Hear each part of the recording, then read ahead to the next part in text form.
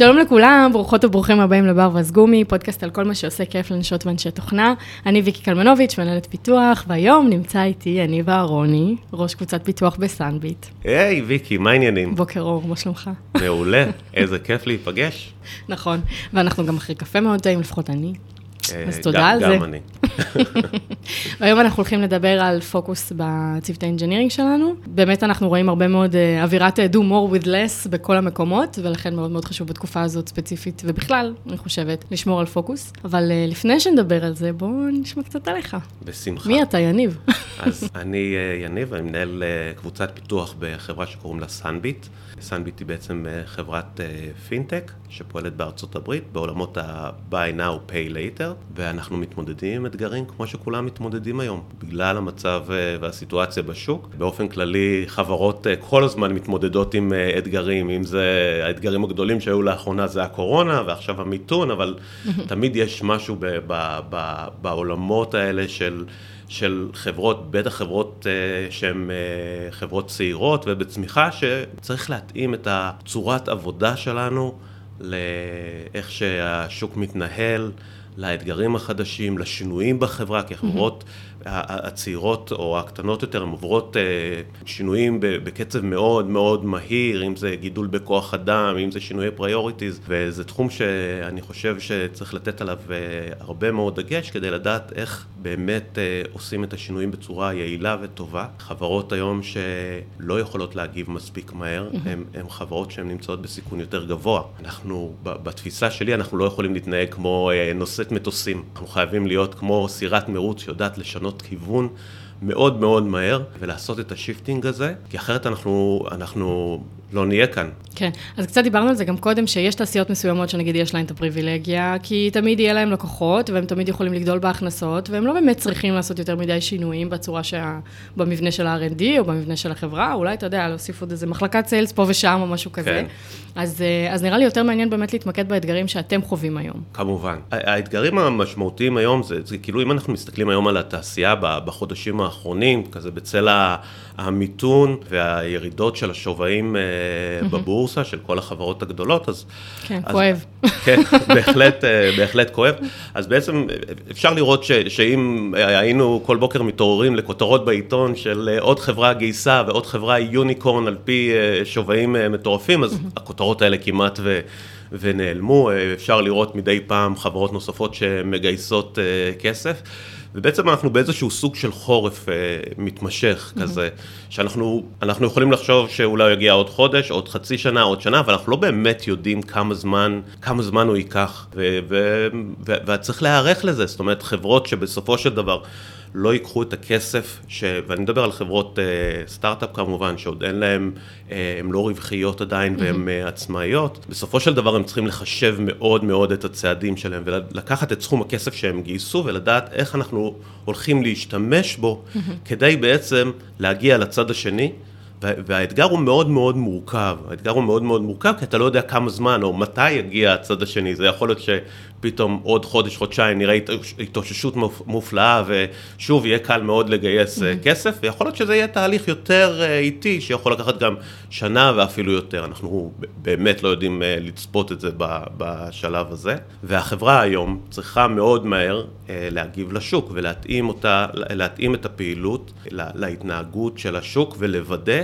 שאנחנו יוצאים בצד השני יותר מחוזקים ממה שהיינו. כאילו, אנחנו כחברה, אנחנו לא יכולים לחשוב על סיטואציה שבה אנחנו באיזושהי סטגנציה, ואנחנו אומרים, אוקיי, יש לנו את כמות הלקוחות שיש לנו, וכמות הפעילות שיש לנו, אנחנו חייבים לצאת יותר מחוזקים מהצד השני, אם זה מבחינת פיננסית, אם זה מבחינת ה-R&D, אם זה מבחינת הגרולט שלנו, אנחנו לא יכולים להפסיק לעצור, וזה חלק מהאתגרים שאנחנו באמת מתמודדים איתם היום. אז אחד מהדברים שאפשר לעשות זה בעצם איזשהו פיבוט, נכון? הרבה חברות כזה פתאום מבינות שהן אולי לא בכיוון הנכון ורוצות פיבוט. חברות אחרות מורידות כמות של ליינים של מוצרים ומתמקדות יותר במוצר בודד, נכון? כל מיני דברים כאלה. איפה זה תופס את האנגנירינג? האנגנירינג, כי זה כאילו מרגיש כזה קצת מפזר. אז כן, אין ספק שצריך לעשות פיבוט, נניח בסאנביט, בעצם יש מגוון של מוצרים שאנחנו עובדים עליהם, ובסופו של דבר, כמו הרבה מאוד עסקים, אז גם העסק הזה בסוף מורכב מהכנסות והוצאות, וכשאנחנו מסתכלים על איך אנחנו עוברים את המשבר הזה, אז די ברור מה צריך לעשות, צריך להתמקד במה שמוריד את ההוצאות ומעלה את ההכנסות. איך אתה יודע מה זה? יפה, אז זו שאלה טובה, אז בשביל זה יש לנו באמת הרבה מאוד אנליסטים, והביזנס שמבינים טוב מאוד, לדוגמה, כמה עולה לנו לרכוש לקוח, לעומת כמה כסף מכניס כל לקוח, אנחנו רוצים שהפער הזה ילך ויגדל כמה שיותר מהר. כשאתה אומר אנליסטים, האמת שזה מעניין אותי, זה גם ברמת הפיצ'ר, או שזה ברמת המוצר אל מול הלקוחות הפוטנציאליים? נגיד בשביל לבחון בין פיצ'רים, בטח נדבר על זה טיפה יותר כשנצלול פנימה, אבל בשביל לבחון בין פיצ'רים, מה נותן יותר value ללקוח מסוים? או שמסתכלים על זה יותר ברמת השוק, אל מול המוצר, אל מול איזה לקוחות יש. אז אני אתן קצת רקע, כאילו, איך אני מגיע לזה. אז אם אנחנו מסתכלים רגע על השנים האחרונות היו מאופיינות בצמיחה מואצת, אוקיי? כן, וסאנביט, לצורך העניין, אמרה, רגע, אני לא מסתכלת רגע על ההוצאות, ובאיזשהו מקום אני מעט בזבזנית, ומהצד השני, אני מתמקדת מאוד בגרוט ובצמיחה, ובלהביא עוד ועוד לקוחות.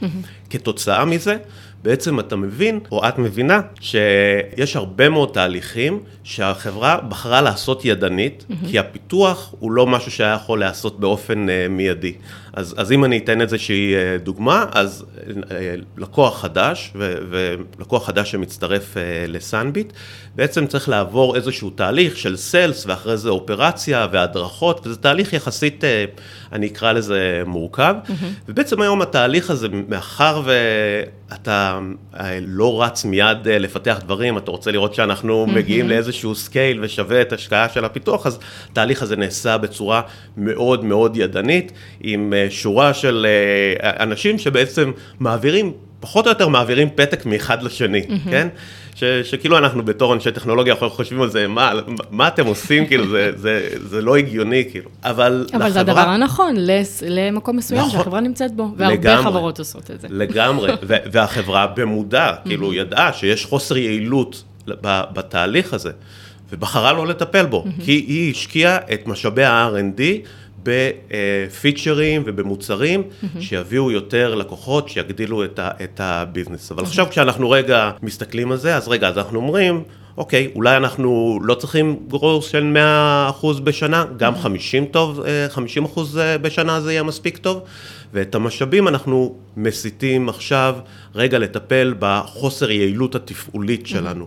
ואנחנו לוקחים לדוגמה את תהליך האונבורדינג הזה, והופכים אותו לאוטומטי. אז זה חלק ממה שאנחנו עושים. וגם כאן אנחנו מתחילים מאיזשהו MVP מאוד מאוד דל ורזה, שלא נותן value. אבל אני חושב שכשאנחנו מדברים על פיבוט ועל השינוי הזה, מאוד מאוד חשוב לשים לב, שהפיבוט הזה הוא לא יכול להיות מאוד ארוך. הוא צריך להיות מיידי ומהיר. ואני אסביר רגע למה אני מתכוון. אם אנחנו נשחרר את הגרסה הראשונה, את ה-MVP, בעוד חצי שנה, אז כמו שאנחנו יודעים, כשאנחנו משיקים פיצ'ר חדש, אנחנו משיקים מוצר חדש, אז זה לא ביום אחד שהוא נותן את 100% ההשפעה שלו. אנחנו מתחילים קודם עם איזשהו פיילוט קטן, עם איזשהו POC, מקבלים פידבקים, עושים שינויים, וההשפעה של מוצר כזה היא לאט לאט מתרחבת. אז בעצם, אם אני לא אדאג שהמוצר הזה יצא באיזשהו זמן הגיוני, התוצאות שאני אחווה, הן כבר לא רלוונטיות לשנה הזאת, ל-2023, אוקיי? ומכאן מגיע urgency של העניין. זאת אומרת, אם אני רוצה להשפיע על הפעילות של 2023, ולדוגמה, סאנביט שמה לעצמה מטרה להגיע לרווחיות בתחילת 2024, אוקיי?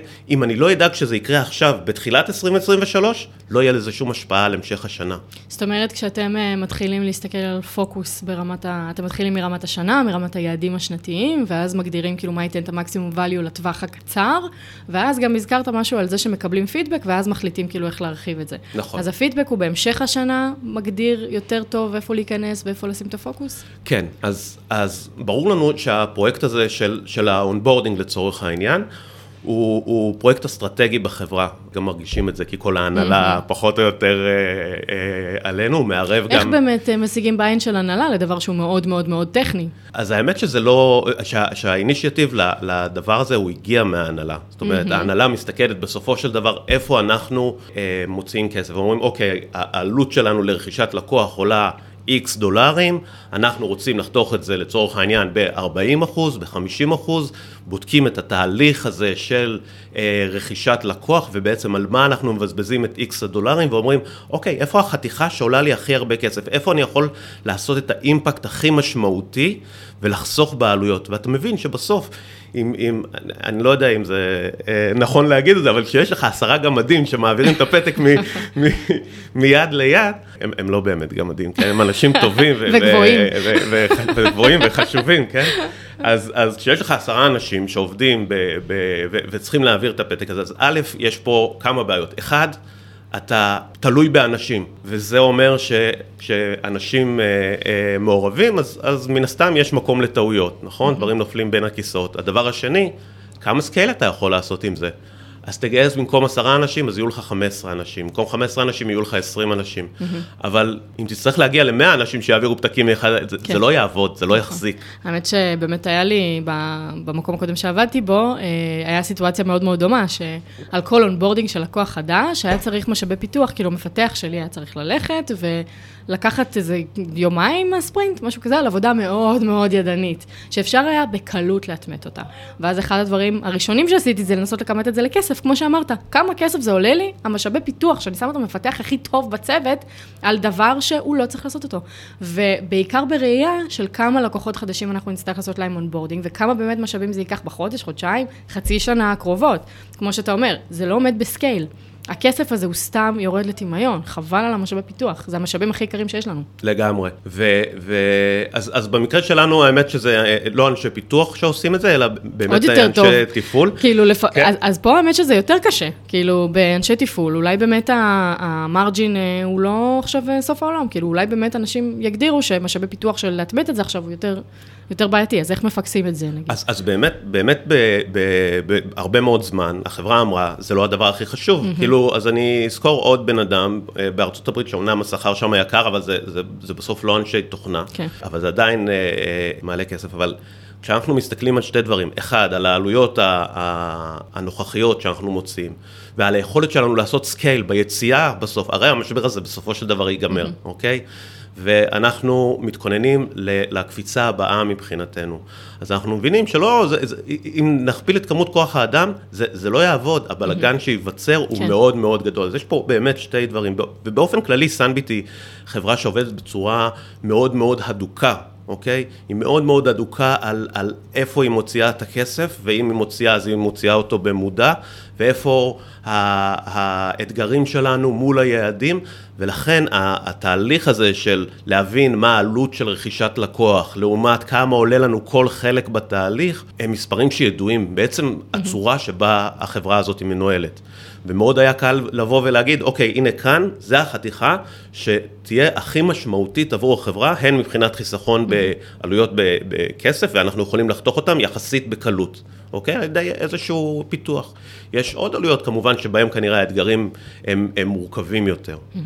אוקיי? עכשיו, אם נחזור רגע לשאלה המקורית שלך, של איך אנחנו מקבלים את הפריוריטיז בהמשך הדרך, אז פיצ'ר, ברגע שאתה משחרר אותו, או מוצר, ברגע שאתה משחרר אותו, אז, אתה יודעת, אנחנו היום לוקחים רגע את כל הדרישות, ובעצם מחלקים אותם למה ה-MVP שלנו, לעומת מה אנחנו עושים פייז 2, ואז אנחנו אומרים, רגע, יש דברים יותר חשובים, אז זה יהיה פייז 1.5, וכן הלאה. אבל אני חושב שזה די ברור, גם לי, גם לביזנס, גם לפרודקט, וכאילו לקבוצת הפיתוח, שמרגע שהפיצ'ר יוצא, בהרבה מאוד פעמים, הוא כבר לא שייך רק לך. זאת אומרת, אתה לא בא, זה שבא ומכתיב את הרודמפ שלו, כי פתאום יש לו לקוחות, והלקוחות מעלים את הצרכים שלהם, ובסוף מה אנחנו צריכים? אנחנו רוצים בסופו של דבר לתת את ה-value ללקוחות שלנו, אוקיי? ושם אנחנו צריכים להיות. זאת אומרת, אם בסוף אנחנו נפתח מוצר מדהים, אבל הוא לא ייתן value למי שמשתמש בו, פספסנו את המטרה. לגמרי. הרבה מקומות לוקחים את הגישה הזאת באמת, כמו שאתה אומר, אנחנו צריכים לתת value ללקוחות, אבל היישום שלה הוא טיפה יותר בעייתי, כי הוא באמת עובד בצורה מפוזרת. אנחנו לא יודעים לקחת את הדרישות בצורה מספיק טובה מהלקוחות, אנחנו לא יודעים לעשות פריוריטיזציה מספיק טובה של כל הצרכים, כי בסוף יש לנו משאבים מוגבלים, אנחנו לא יכולים לעשות הכל, אנחנו כן צריכים לעשות איזושהי פריוריטיזציה, ואנחנו כן צריכים בסוף לדלבר מוצר שבסוף יקנו אותו, אז כאילו הסייקל הזה הוא צריך להתבצע בצורה מתודית ושנותנת value. אז איך מונעים ממצב של באמת פיזור של צוותי ה-R&D, לעבוד על הכל בבת אחת, להשיג הכל כמה שיותר מהר? שזאת אחת הבעיות הכי קשות, אני חושבת, זה מאוד מאוד קשה. יש היום. זה מאוד מאוד קשה.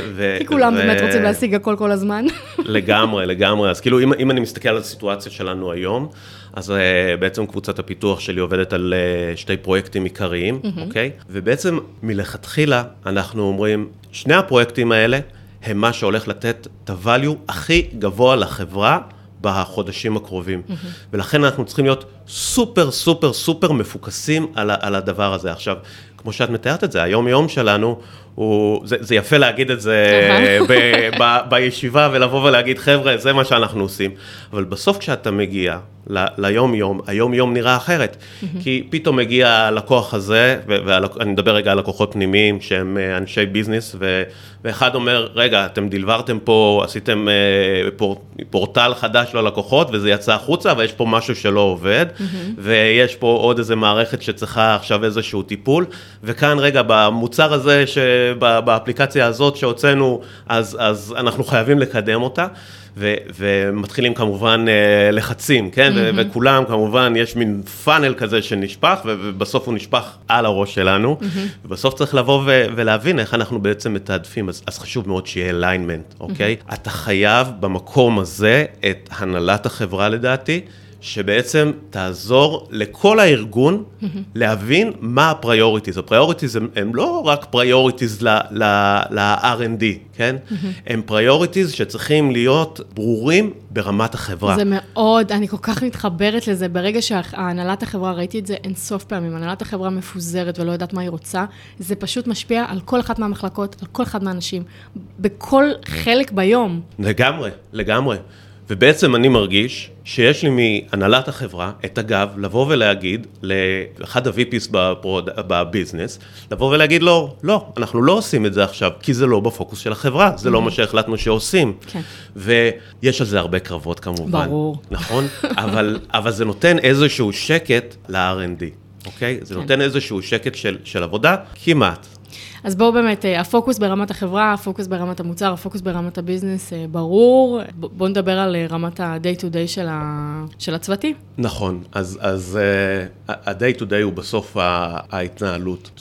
זה מתחיל בזה שיום אחד אתה אומרים, אוקיי, יש שתי פרויקטים שהם סופר קריטיים לחברה, צריך להתחיל לרוץ איתם עכשיו. כאילו, מהיום שמגדירים את הפרויקטים, שאומרים, אנחנו רוצים לעשות פרויקט כזה, עוד לא יודעים בכלל מה רוצים, עוד לא יודעים מה הדרישות, עוד אין את ההבנה העסקית, אנחנו כבר צריכים להתחיל להיות באיזשהו מרוץ. והדבר הראשון זה איך אתה משחרר את כל האנשים, כאילו, הם לא ישבו בוואקום, נכון? הם עשו משהו. הם עבדו על פרויקטים אחרים, הם טיפלו בדברים שוטפים, הם עשו מיליון ואחד דברים. אם הם לא היו עושים משהו והיו מחכים לפרויקט הגדול, היינו קצת בבעיה. פרויקט הגדול, נשמע כמו, the big presentation. כן, לא, זה תמיד. מדברים על זה בסרטים. זה תמיד, רגע, זה הפרויקט הגדול עכשיו, כן? אבל בין לבין יש לנו גם פרויקטים גדולים שהסתיימו, שאת יודעת, פרויקט לא מסתיים בבת אחת, כמו שאמרנו, משתחרר, ואז יש עוד דרישות, ותמיד יש leftovers, מה עם האוטומציה, מה עם להוסיף מוניטורינג, להוסיף לוגים, ולהוסיף את כל ה-day to operations מסביב.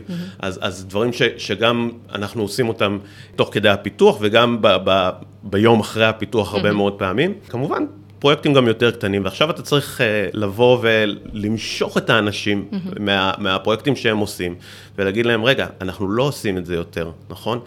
ואני שמח שזה ככה, אבל לאנשי פיתוח ולמהנדסים, מרגישים איזשהו ownership כלפי מה שהם עשו. הם מרגישים לא בנוח, שעכשיו הם שחררו משהו, והיה בו באג, ועכשיו אני אומר להם, רגע, אנחנו לא מתעסקים עם הבאג הזה, או פרויקט שאפילו פרויקטים שבעצם אנחנו אומרים, רגע, הם נעצרים באמצע, אוקיי? אנחנו ב-80%, אנחנו עוד שבועיים, עוד שבוע עבודה ואני מסיים את זה. אנשים לא רוצים להרגיש שהם עבדו את כל התקופה הזאת, ובסוף לא שחררנו את הפיצ'ר, אבל לא, אנחנו מסתכלים עכשיו ובוחנים את זה בצורה מאוד מאוד קרה, ואומרים, האם הפיצ'ר שעבדנו עליו, והוא חשוב, והוא היה נראה הכי נכון רגע, לפני 3-4 חודשים שהתחלנו לעבוד עליו, והוא חשוב, והוא יצא לפועל. האם אנחנו שמים אותו רגע על פריז, ואומרים, השוק השתנה בצורה מאוד מאוד חדה, ועכשיו אני עושה את השינוי הזה, או שאנחנו נותנים לדברים, רגע, בוא אתה תסיים רגע את המוצר הזה, ושם מישהו ביקש עוד משהו קטן, ומתחילים באמת להתפזר. ולכן השיפט הזה הוא חד, הוא קשה למפתחים, הוא קשה גם לי כמובן. גם אנחנו מרגישים ownership על הדברים שאנחנו מדברים. לגמרי. והחיתוך הזה הוא צריך להיעשות בצורה מאוד מאוד חדה וברורה. אז אנחנו בתור התחלה מתחילים בלהבין, רגע, מה אנחנו יכולים, כמה זמן נשאר לכל דבר שאנחנו עושים, מה החשיבות שהוא יצא, ובעצם מתחילים לתעדף את הדברים בצורה מאוד קרה וברורה. אז אנחנו אומרים, אוקיי, הפרויקט הזה חייב להסתיים, כאילו, פרויקט חשוב יש לנו בפתח, אבל יש פה איזה משהו שנשאר, עוד איזה צ'ופצ'יק כדי לסיים אותו, בוא נסיים אותו, זה חשוב. וככה אנחנו בעצם מתעדפים את כל הדברים הקיימים, ובעצם אחרי שאנחנו מצליחים בעצם לנתק את הצוות, וזה לא קל, אנחנו כל הזמן, כאילו זה מין פעולה איטרטיבית, כי הדברים ממשיכים עדיין לזרום מכוח האנרציה, אבל בסופו של דבר אנחנו מגיעים לאיזשהו מצב שהצוות מתחיל לעבוד על הפרויקט, הצוותים עובדים על הפרויקטים החדשים, ובנקודה הזאת בעצם אנחנו צריכים לראות שהם באמת לא מתחילים להתברבר עם כל מיני דרישות שממשיכות להגיע מסביב, כן, נכון? כי הזרם לא מפסיק. אנחנו עובדים, סאנביט עובדת בתחום שהוא מאוד רגולטורי, אוקיי? זה בעצם התחום הכי רגולטורי, או השני הכי רגולטורי אחרי רפואה בארצות הברית. אז יש לנו המון דרישות משפטיות שמגיעות מהמחלקה הלגלית לשנות, וזה דברים שתמיד מגיעים, אנחנו מגיעים בבוקר, זה להיום. תמיד השינוי הוא להיום. כן, אבל זה מרגיש לי כמו, דיברת על פוקוס ברמת ה-priorities לפי value, ועל איך אנחנו רותמים את האנשים בשביל להבין באמת שהם צריכים ללכת לפי האימפקט, בשביל גם לפעמים לוותר על ה-ownership המאוד גדול לפיצ'ר שהם הוציאו, אבל באמת גם צריך להגדיר פה אסקלציות. נגיד אסקלציות של רגולציה, מקבלות priority הרבה יותר גבוה מדברים אחרים. נכון. אז אתם צריכים ממש להיות על זה ברמת ההגדרה של האסקלציה. אז ברור שצריך, שאנחנו על זה, זאת אומרת, ממש צריך להיות על זה. יש דברים שהם קריטיים ברמת התפעול של החברה. זאת אומרת, אם יש לנו איזשהו violation ברגולציה, זה מסכן את עצם קיומה של החברה. זה P1. בסדר? זה P0. P0. ויש דברים שבאמת אנחנו אומרים, בטח עם רגולציה, אנחנו לא מתעסקים. זה תמיד ייכנס קודם. כמובן שגם ברגולציה יש דברים שאפשר לעשות קצת יותר מאוחר, ויש דברים שבאמת צריכים לקרות עכשיו. אבל בעצם מה שהגדרנו זה דבר כזה. אנחנו רוצים לתת שקט לאנשים שעובדים על הפרויקט. אנחנו לא רוצים שבבוקר נגיד להם, רגע, יש לנו כאן איזשהו שינוי קטן, ומחר יש לנו עוד שינוי קטן, אלא באמת לתת להם את השקט הזה. בעצם כל התכנון נעשה בהתבסס על זה שיש לנו כמות אנשים מסוימת שעובדת 100% משרה רק על הפרויקטים האלה. והגדרנו כמות אנשים מסוימת שהיא מתמודדת עם הדברים השוטפים, כי אתה לא באמת יכול לעצור את הביזנס ולהגיד, רגע, אני יוצר את העולם, יש הרבה מוצרים בחוץ, יש דרישות כמו רגולציה ואחרות שמגיעות, ובעצם יש לנו איזושהי קבוצה קטנה של אנשים, שהמטרה שלה זה להתמודד עם הדברים השוטפים, הדברים שבכל זאת צריך לקדם, ובעצם הקבוצה הזאת בעצם עובדת באיזושהי צורה של קנבן. בעצם אנחנו כל הזמן יושבים עם ההנהלה של החברה ועם הביזנס אונרס, ובעצם מתעדפים את הדברים החשובים ביותר. זה קורה ישיבה ממש כללית ורחבה אחת לשבוע, אבל ביום יום הדברים כל הזמן דינמיים ומשתנים, ומנסים להבין מה צריך להיכנס קודם ואיך זה צריך לזוז. זה לא קל לאנשים שעובדים בצורה הזאת, כי באמת הפריוריטיז משתנים כל הזמן, ולפעמים הם נעשים גם בצורה לא אפקטיבית, כי אותם שני אנשים, אולי הם או 2 או 3 אנשים שהם בקבוצה הזאת, אולי הם לא האנשים שהכי מוכשרים לבצע את המשימה הזאת, אבל המטרה היא לתת לאנשים שכן עובדים על הפרויקטים הגדולים, איזשהו ראש שקט, כדי לפגוש דדליין מאוד אגרסיבי, וככה אנחנו יוצרים בעצם את הפוקוס עבורם. שזה מהמם, מצד שני זה יוצר ריסק מאוד גדול עבור הקבוצה הקטנה הזאת שהזכרת, של שחיקה, של ברנאוט. איך שומרים עליהם? לגמרי, אז לגמרי, ואנחנו צריכים להיות מאוד מאוד זהירים. כי כאילו, sense of urgency, שהוא כל הזמן sense of urgency, אז זה בעיה, כאילו, לבני אדם באופן כללי. נכון, אז כאילו, בתפיסת עולם שלי, ודרך אגב, הברנאוט הוא לא רק לקבוצה הקטנה הזאת, שאולי עושה, אני אקרא לזה יותר קצת העבודה השוטפת, אולי יסתכלו על זה כעבודה השחורה, אבל היא גם לאנשים שעובדים על הפרויקט, ופתאום, רגע, יש תאריך דליברי, והם צריכים לעבוד בצורה מאוד אינטנסיבית.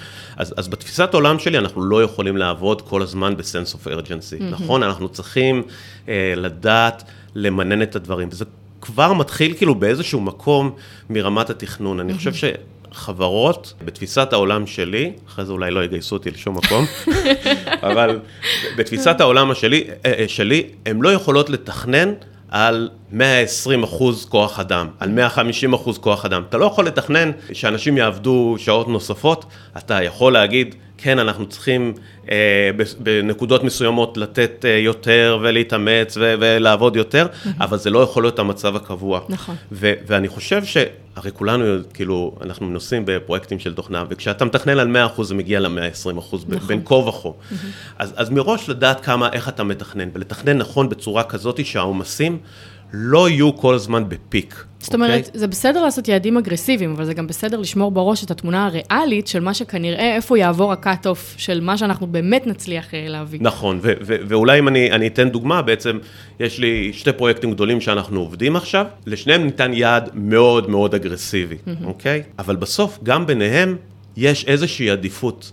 יש פרויקט אחד שאנחנו נותנים לו יותר עדיפות, שזה הפרויקט של האונבורדינג שדיברתי קודם, ובעצם ההבנה שלי עם ההנהלה, היא שבסופו של דבר, אם יש פרויקט שצריך להיפגע, זה הפרויקט השני. והפרויקט של האונבורדינג, הוא חייב לצאת בזמן. אז כבר כאן אנחנו מבינים בעצם שאנחנו צריכים להשקיע יותר משאבים בפרויקט הגדול, זה גם נותן הבנה איפה אנחנו שמים את הז'וטונים שלנו, איפה אנחנו הדוקים מאוד מאוד מאוד, ואיפה אנחנו יכולים להיות טיפה יותר לוס. עכשיו, כאילו, בסוף כשאנחנו מתכננים פרויקט, יש לו 3 נקודות אחיזה, ואפשר לשלוט ב2 מהם, נכון? בעצם, 3 נקודות האלה הם כמות כוח האדם, ה-delivery date וה-content. אתה יכול לשלוט תמיד ב2. אם אתה שולט בכמות כוח האדם ובתאריך ה-delivery, כנראה שלא תצליח לשלוט בקונטנט. אם תשלוט בקונטנט ובכוח האדם, לא תשלוט בתהליך, זה הפיזיקה, כן? אין כאן קסמים, נכון?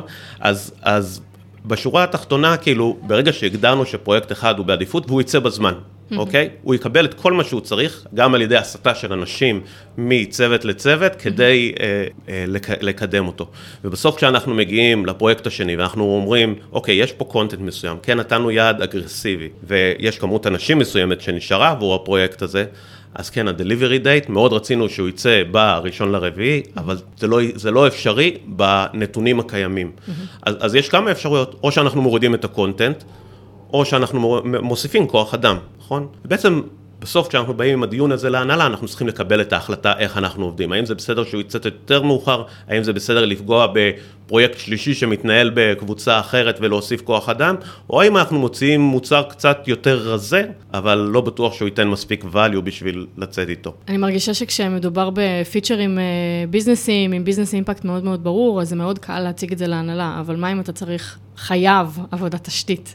איך אתה מציג להנהלה, איך אתה משיג בעין על דבר כזה? זה מאוד קשה להראות את ה-value על זה שאני שם עכשיו בן אדם לחודשיים, לבנות לי תשתית, והוא לא עובד על שום דבר שמביא value כספי עכשיו. וואו, נכון, זה בהחלט מאוד מאוד קשה, ובאמת, חשוב מאוד להכניס את האנשי פרודקט ואנשי ביזנס, לצורך שלך. אתה צריך דיון פורה, וכמו שאני מבין את הצורך שלהם, הם צריכים להבין את הצורך שלי. עכשיו, כשאני אומר הצורך שלהם והצורך שלי, זה הצורך שלנו, כן? זה בסוף אנחנו צריכים לקיים כאן איזושהי חברה שיש לה ביזנס שמייצר value, ויש תשתיות שמצליחות להחזיק את הביזנס הזה. אותו ביזנס אונר, בסופו של דבר, הוא חייב להבין, הוא לא יכול להיות רק בלבל של להבין, אוקיי, הנה זה עובד, איזה יופי, זה סבבה. הוא צריך להבין גם שיש אזורים שבהם נדרשת יותר השקעה. אז אני חושב שבנקודות האלה, באמת כשזה קצת יותר מורכב לפעמים להעביר את המסר, נדרשת עבודת הכנה טובה מהצד של האנגנירינג. זאת אומרת, אתה צריך לבוא ולנתח, וכמה זמן זה ייקח, ומה ה-value שזה ייתן לנו בסופו של דבר, ואיך זה ישפיע. אז לדוגמה, אנחנו הלכנו, בסאנביט כתבו לפני 6 שנים, איזשהו פורטל, והפורטל הזה נבנה בערך בשבוע. אוקיי? אמרו, נעשה POC כזה, quick and dirty. החזיק 6 שנים? החזיק 6 שנים. פאק, מדהים. וואו. אבל בשנים האחרונות, זה פורטל כזה שמציג דוחות ללקוחות, והיה מאוד קשה לכתוב בו. זאת אומרת, היו באים ואומרים לנו, בואו תכתבו דוח, היינו אומרים להם, בסדר, אין בעיה, תחזרו עוד שבועיים. והיה מאוד מאוד מורכב לכתוב בו, וכל פעם זה להתעמק מחדש, והqueries שם של הדאטאבייס היו מטורפים כאלה.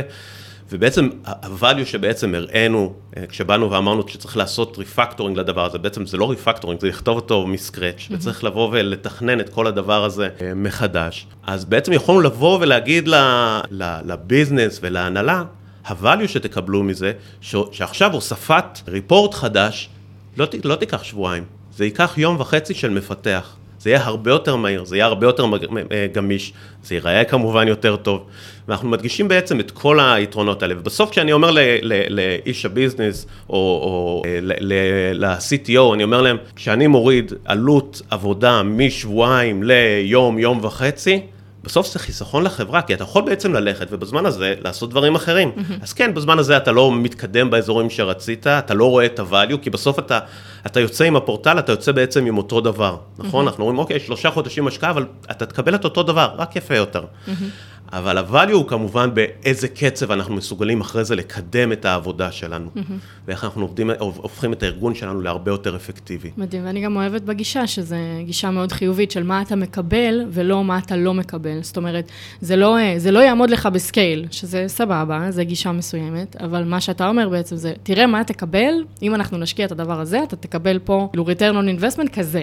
ממש להראות את זה אחד מול השני. נכון.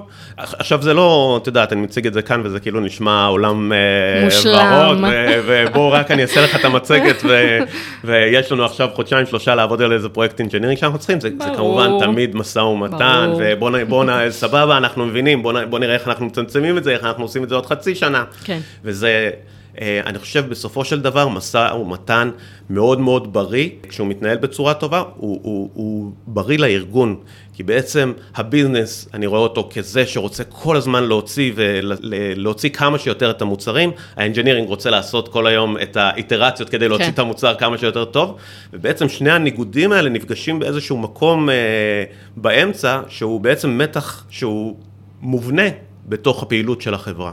אחד הדברים שאני אוהבת בזמן עבודה תשתיתית זה למצוא את ה-low hanging fruit, כדי שהמשא ומתן הזה, כאילו בינך בין אנג'נירינג לבין הביזנס, בין אם זה פרודקט, בין אם זה, אני לא יודעת, כל חברה עובדת עם מחלקות זה, אבל למצוא את ה-low hanging fruit שאפשר לתת, תוך כדי שאנחנו עובדים גם על תשתיות, ואז אתה מדלבר הרבה דברים במקביל. לגמרי. אחד הדברים החשובים זה להראות כמה שיותר מהר value, אוקיי? שאנשים יתחילו לראות תזוזה. אני הרבה פעמים אומרים למפתחים שלי, יכול להיות לצוותים, שיכול להיות שעכשיו נניח, אפילו אם ניקח את דוגמת האונבורדינג, אונבורדינג, אם הוא לא שלם, אז אין איזשהו value שאתה רואה. אני לא יכול לשחרר שום דבר לקוחות, חצי תהליך אונבורדינג, אוקיי? יש איזה מינימום שאנחנו חייבים. אבל אני חושב שבתהליך הפיתוח, אני כבר רוצה לשתף את הביזנס ואת הסטייק-הולדרס בהתקדמות שלנו. אז אני אומר, אל תלכו רגע לשלב החמישי ותפתחו את השלב החמישי, אלא בואו נעשה את זה רגע לפי הסדר, נראה רגע איך הלקוח מקבל את ההזמנה לאונבורדינג, איך אנחנו רואים את העמוד הראשון, ולאט לאט נתקדם לפי איזשהו מבנה שאפשר להראות בו value. מאוד חשוב להראות איזשהו value, ולא להגיע ליום האחרון, וגם אתה יודע, אתה יכול להגיע ליום האחרון, ואז מישהו יגיד לך, לא הבנתם אותנו נכון, זה לא מה שרצינו. וגם יכול להיות שהמציאות תשתנה תוך כדי, יכולים לקרות מיליון דברים. המציאות כל הזמן משתנה. הפידבק לופ הזה הוא מאוד מאוד חשוב, אני מאוד מסכימה איתך. לגמרי. פצצה, יש לך עוד משהו שתרצה להוסיף? תקופה מורכבת, והיא לא קלה, ואני חושב שבהרבה חברות הייטק נדרשים היום להימתח קצת יותר בעשייה, אבל אני מקווה שלנו ולכל מי שמאזין וכל מי שעובד קשה, שזה ישתלם בסופו של דבר, ונמצא בצד השני. חברות שיודעות לעבוד הרבה יותר טובות ומפוקסות, ויודעות לרוץ מהר ולתת value ללקוחות. כן. זה יעבור, הכל בסדר. כן, כמובן. בועות קורות, הכל בסדר, העולם ממשיך... לא יודעת, אולי אני סתם אופטימית, אבל אני מקווה. לא, חשוב תמיד לשמור על אופטימיות. היה לי ממש כיף לדבר איתך היום. תודה רבה, זה היה ממש מעניין. הזמן טס, באמת, אני כאילו, וואו. יכולנו לדבר עוד שעות על זה. לגמרי. תודה רבה. תודה רבה לך. מוזמנות ומוזמנים לעקוב אחרי ברווז גומי בטוויטר, בפייסבוק ובאינסטגרם, וניפגש בפעם הבאה. ביי יניב. ביי.